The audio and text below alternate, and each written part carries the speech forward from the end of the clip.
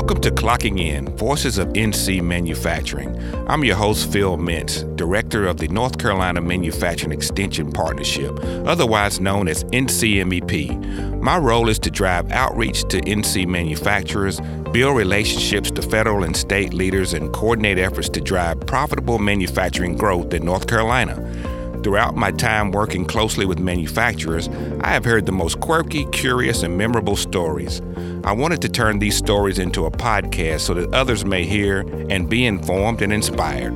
From humble beginnings to manufacturing titans, from tragedy to triumph, I will be interviewing some of these manufacturers who have made North Carolina manufacturing the powerhouse that it is today. As a nonprofit organization, Tri-County Industries is devoted to enabling disadvantaged and disabled citizens with the skills needed to be competent in their manufacturing workforce. Tri-County Industries knows a little about being disadvantaged. Their Rocky Mount facility experienced devastating flooding in 1999 and 2016 during Hurricanes Floyd and Matthew. They bounced back more eager than ever to make a difference in their community. They are certified to the ISO 9001 Quality Management System program. They are also a 3-time winner of the DRACA Supplier of the Year Award.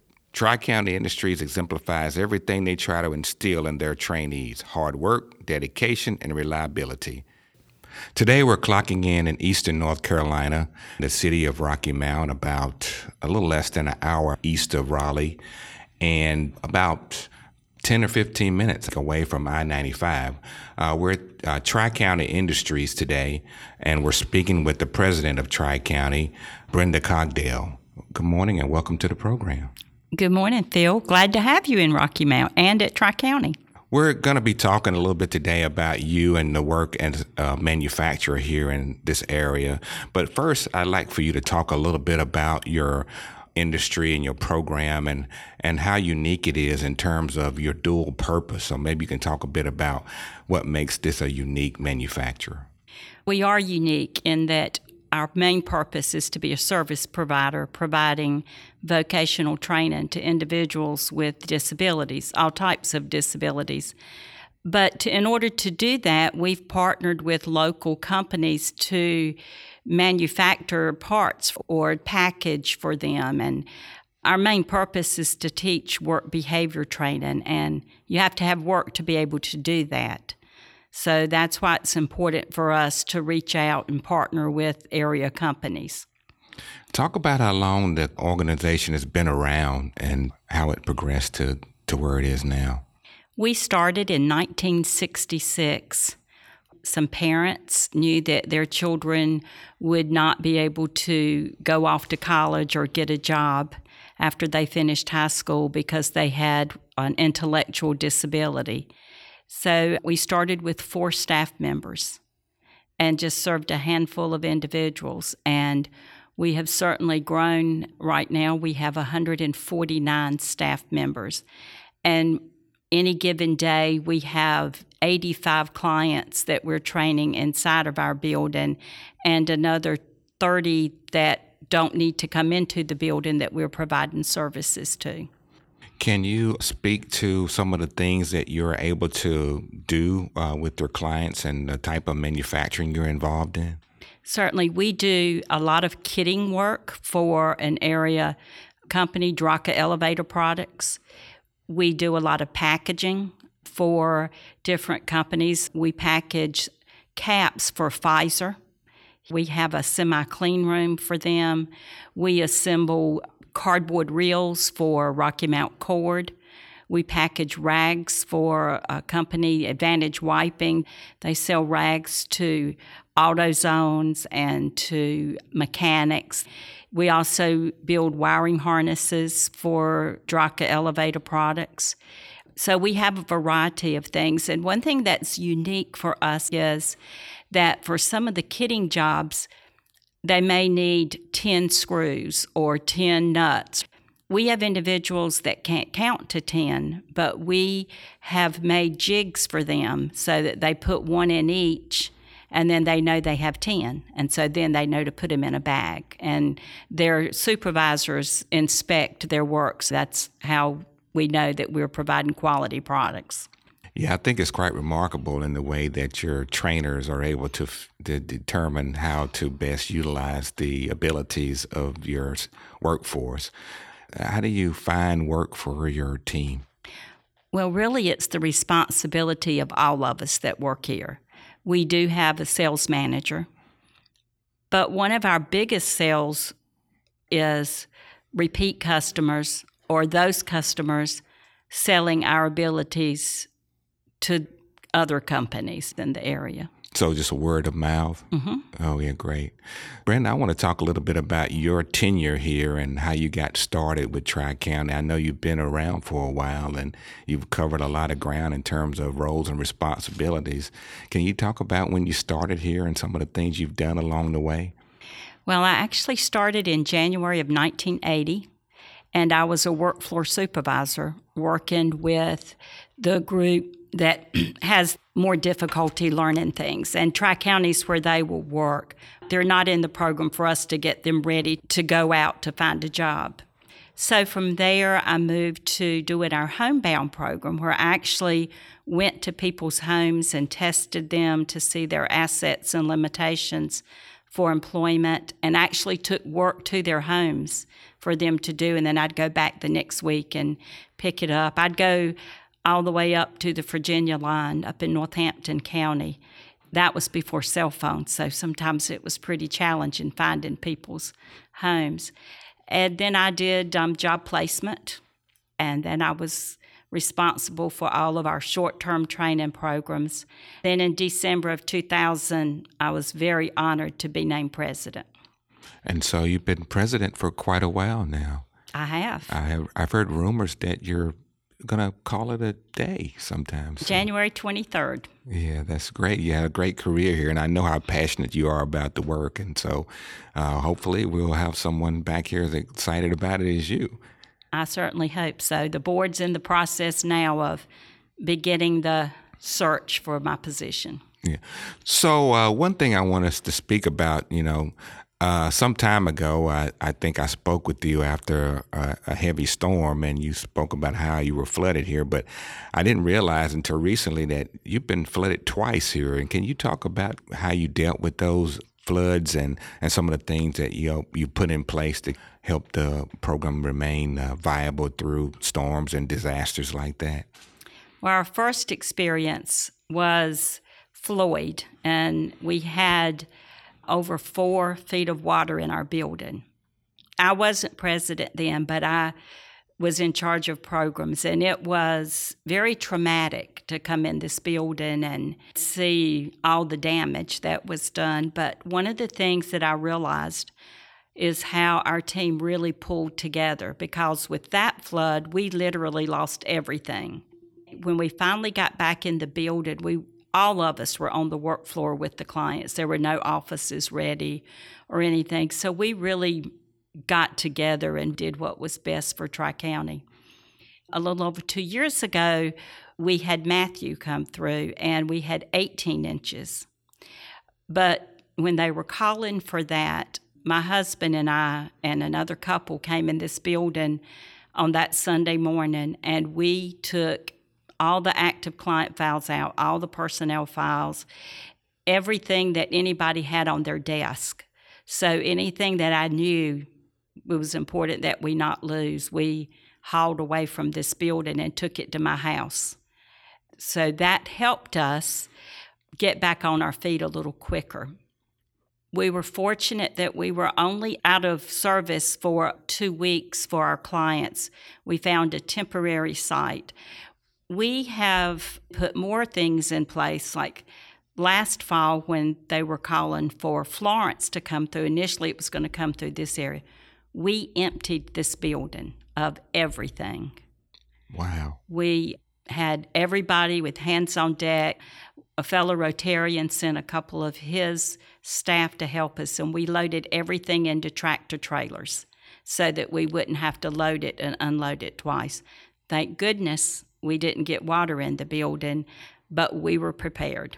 So was that part of just the documented plan that you have now for disasters? It is, and we have everything. We have a priority list of things that have to be out of the building first, second, third. So we followed that plan. Yeah, I thought it was amazing when you told me about that. It was kind of a near miss, but you didn't feel bad at all about doing all of that, in preparation for it. And so I think many organizations can learn from you in terms of preparation and things like that. We've also made sure that all of our HVAC units are up high. All of our electrical sockets are a little higher than normal. We made those changes. Well, we made some of the changes after Floyd, but definitely after Matthew. What we're going to do now is talk a little bit more about the way you manage the workforce and some of the opportunities they may have in the plant. When I met with you earlier, you spoke about how individuals are able to progress through and have some important opportunities here. Can you talk a bit about how you evaluate people along the way and give them chances to do more things? Certainly.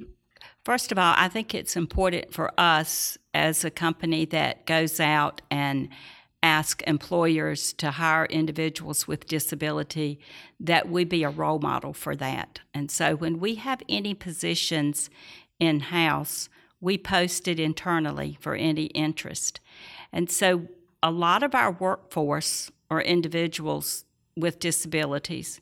Some have been through our training program, and some didn't need the facility-based training for employment. But we've got several incidences where we have individuals that we hired as hourly staff, and they just kept growing and developing, and they've become supervisors now. One individual supervises the client workforce in his area, and the other individual supervises hourly staff. You don't only do manufacturing, right? You have some service work that you do out in the field. Can you talk about some of that? We do.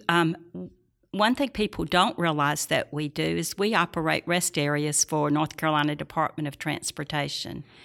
We do the one in Northampton County, the two in Nash, the two in Johnston County on I-95 in Selma, and then on I-40 outside of Benson. Our contract says that 75% of the employees should be individuals with disabilities, and we average 93%. So I'm really proud that we're giving people opportunities that have significant disabilities, some that they're no longer sitting home drawing a check, they're out working and getting full benefits. We also clean some area offices. But another thing people don't realize that we do is we have packers up in Rocky Mount Engine Plant. We have 2 shifts of packers there. We inspect metal skids for them. We rent a warehouse, and we have a welder to repair those. And then we have about 25 employees at Draka Elevators Distribution Center doing kitting and material handling there.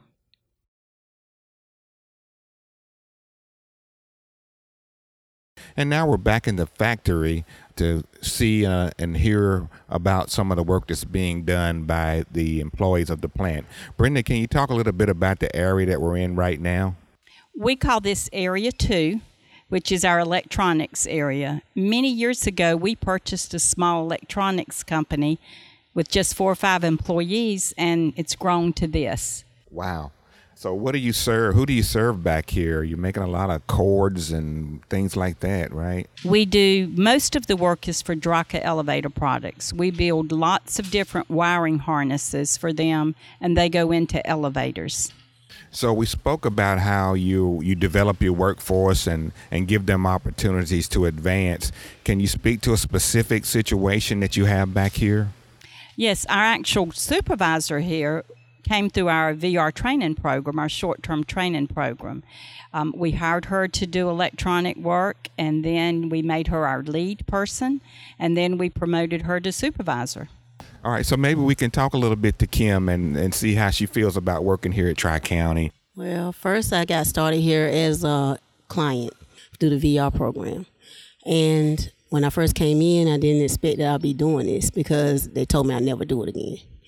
And some people had acknowledged that I knew some certain little things about electronics. So when I started, the first 3 days I was in Area 1. And then the next time I looked up, I wasn't in Area 1 no more. I've been back here ever since. And I've been doing everything I used to do before my car accident. And I've been going from there. So what types of things do you manage over here? I manage pretty much everything. I can do control the floor, everything a supervisor is supposed to do. And I also help them build the cables and show them how to perform the tasks they have to do on a day-to-day basis. So you help them put together like a schedule of what they do every day? Or? I have an assistant that puts the schedule together. And, every company has their processes. But I just make sure that everybody that's on the job knows the particular procedure they have to do for their job. So how does working here make you feel? Made me feel good. Made me feel good about myself. Made me know that I got something that I can go look forward to going to do every day. All right, so we're in a different area now, Brenda. Can you tell me about what's happening here? Well, this is Area 1, and this is Bernard Williams, and Bernard is one of our rehab supervisors, is what we call them, and he's actually doing some work for DRCA. All right, so I think we're going to speak to Bernard. Bernard, can you tell us a little bit how you got started here and how you became the supervisor? Well, in 2010, I came as a client of vocational rehabilitation. And I came in, they gave me a chance. I was on the dialysis for 14 years. And I came and I started here on the program and I enjoyed it. And I got hired in the back. And then I came up here, was opening for a supervisor. And I applied for it and I got it. And I enjoy working with my people. What do you like about being here? I love training people when they come in for a second chance. Some people don't know how to use nothing, assemble nothing. My job is to show them, train them. That's what I do, and they enjoy it. You have people come here and never use a screwdriver, don't know a screwdriver and a drill. And when they leave, male or female, we all work together. We don't discriminate. We all do it. Anything else to do, they'll do it. I love it. I enjoy all right, it. Well, thank you very much for that. You're very welcome. And anytime. Good luck to you. Anytime. Y'all have a great day. All right, so we're in a different area now, Brenda, and tell us about what's going on here. Well, in this area, we are cutting strapping, and our customer is Morissette out of Raleigh, but their customer for this particular job is John Deere. And so we cut the strapping to a specified length, and then we put so many together in a bundle, and then they're put in Gaylord boxes and shipped back to Morissette. All right, so we have one of your expert technicians on this job here that we're going to speak to. This is Brenda Bryant, and Brenda is a rehab supervisor for us. So, Brenda, can you tell us a little bit about how you got started here and the work that you do now? Oh, wow. I've been here 34 years. I started out with another company, Rocky Mountain Undergarment. I came here under their leadership, and after they closed, then I was employed by Tri-County. I've been here ever since.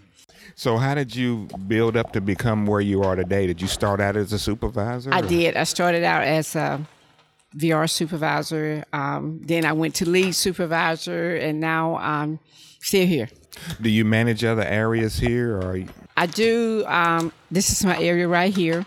I have clients as well. I work with clients, and I'm over several jobs. This job, the Pfizer job, I'm over that. We don't have running today. Tell me a little bit about what you do in that Pfizer room. In the Pfizer room, we do caps. It used to be called ABS, but now it's Hospira. So it's Pfizer now. It used to be Hospira. Okay. And what we do in there, we get the caps, and we check for defects, discoloration. We bag them, we box them, and we send them back to them. All right. So tell me how you feel about working here. Oh, it's been 34 years. That speaks for itself, and I love it. I love it. I enjoy working with the clients, the staff here. It's been amazing. Great. Well, thank you so much for talking with us. You're welcome.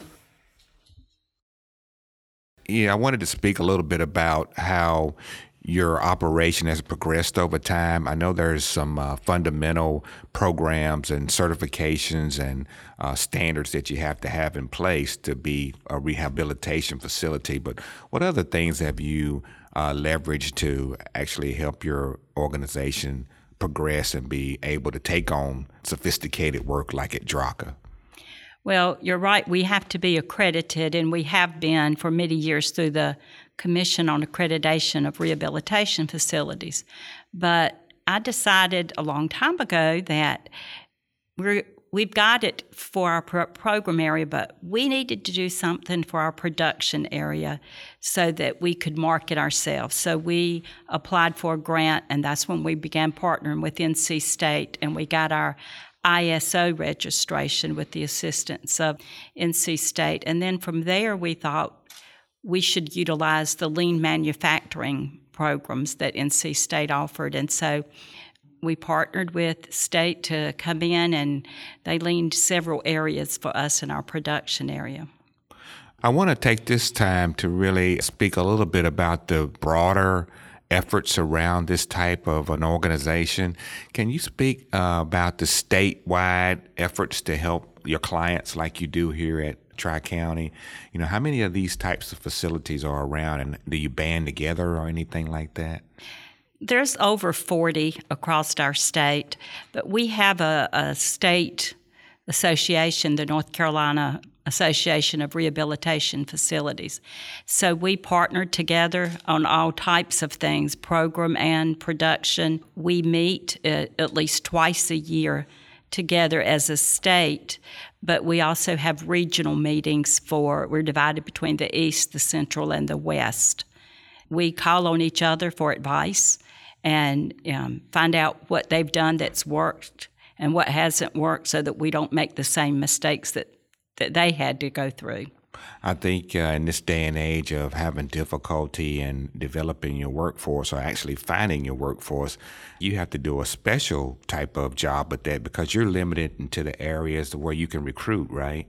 Right. For our program services, we serve Nash, Edgecombe, Halifax, and Northampton counties. How are you involved in community outreach to ensure that your organization's in place and everybody knows that this is where they could find that support? For individuals that initially come to us through a training program, they're sponsored here through the North Carolina Division of Voc Rehab or East Point or Trillium. We are very involved in our community with the Chamber of Commerce, Mayor's Commission for Individuals with Disabilities, Rotary, any kind of community involvement. We have staff there so that we have a presence and people know that we're here for them.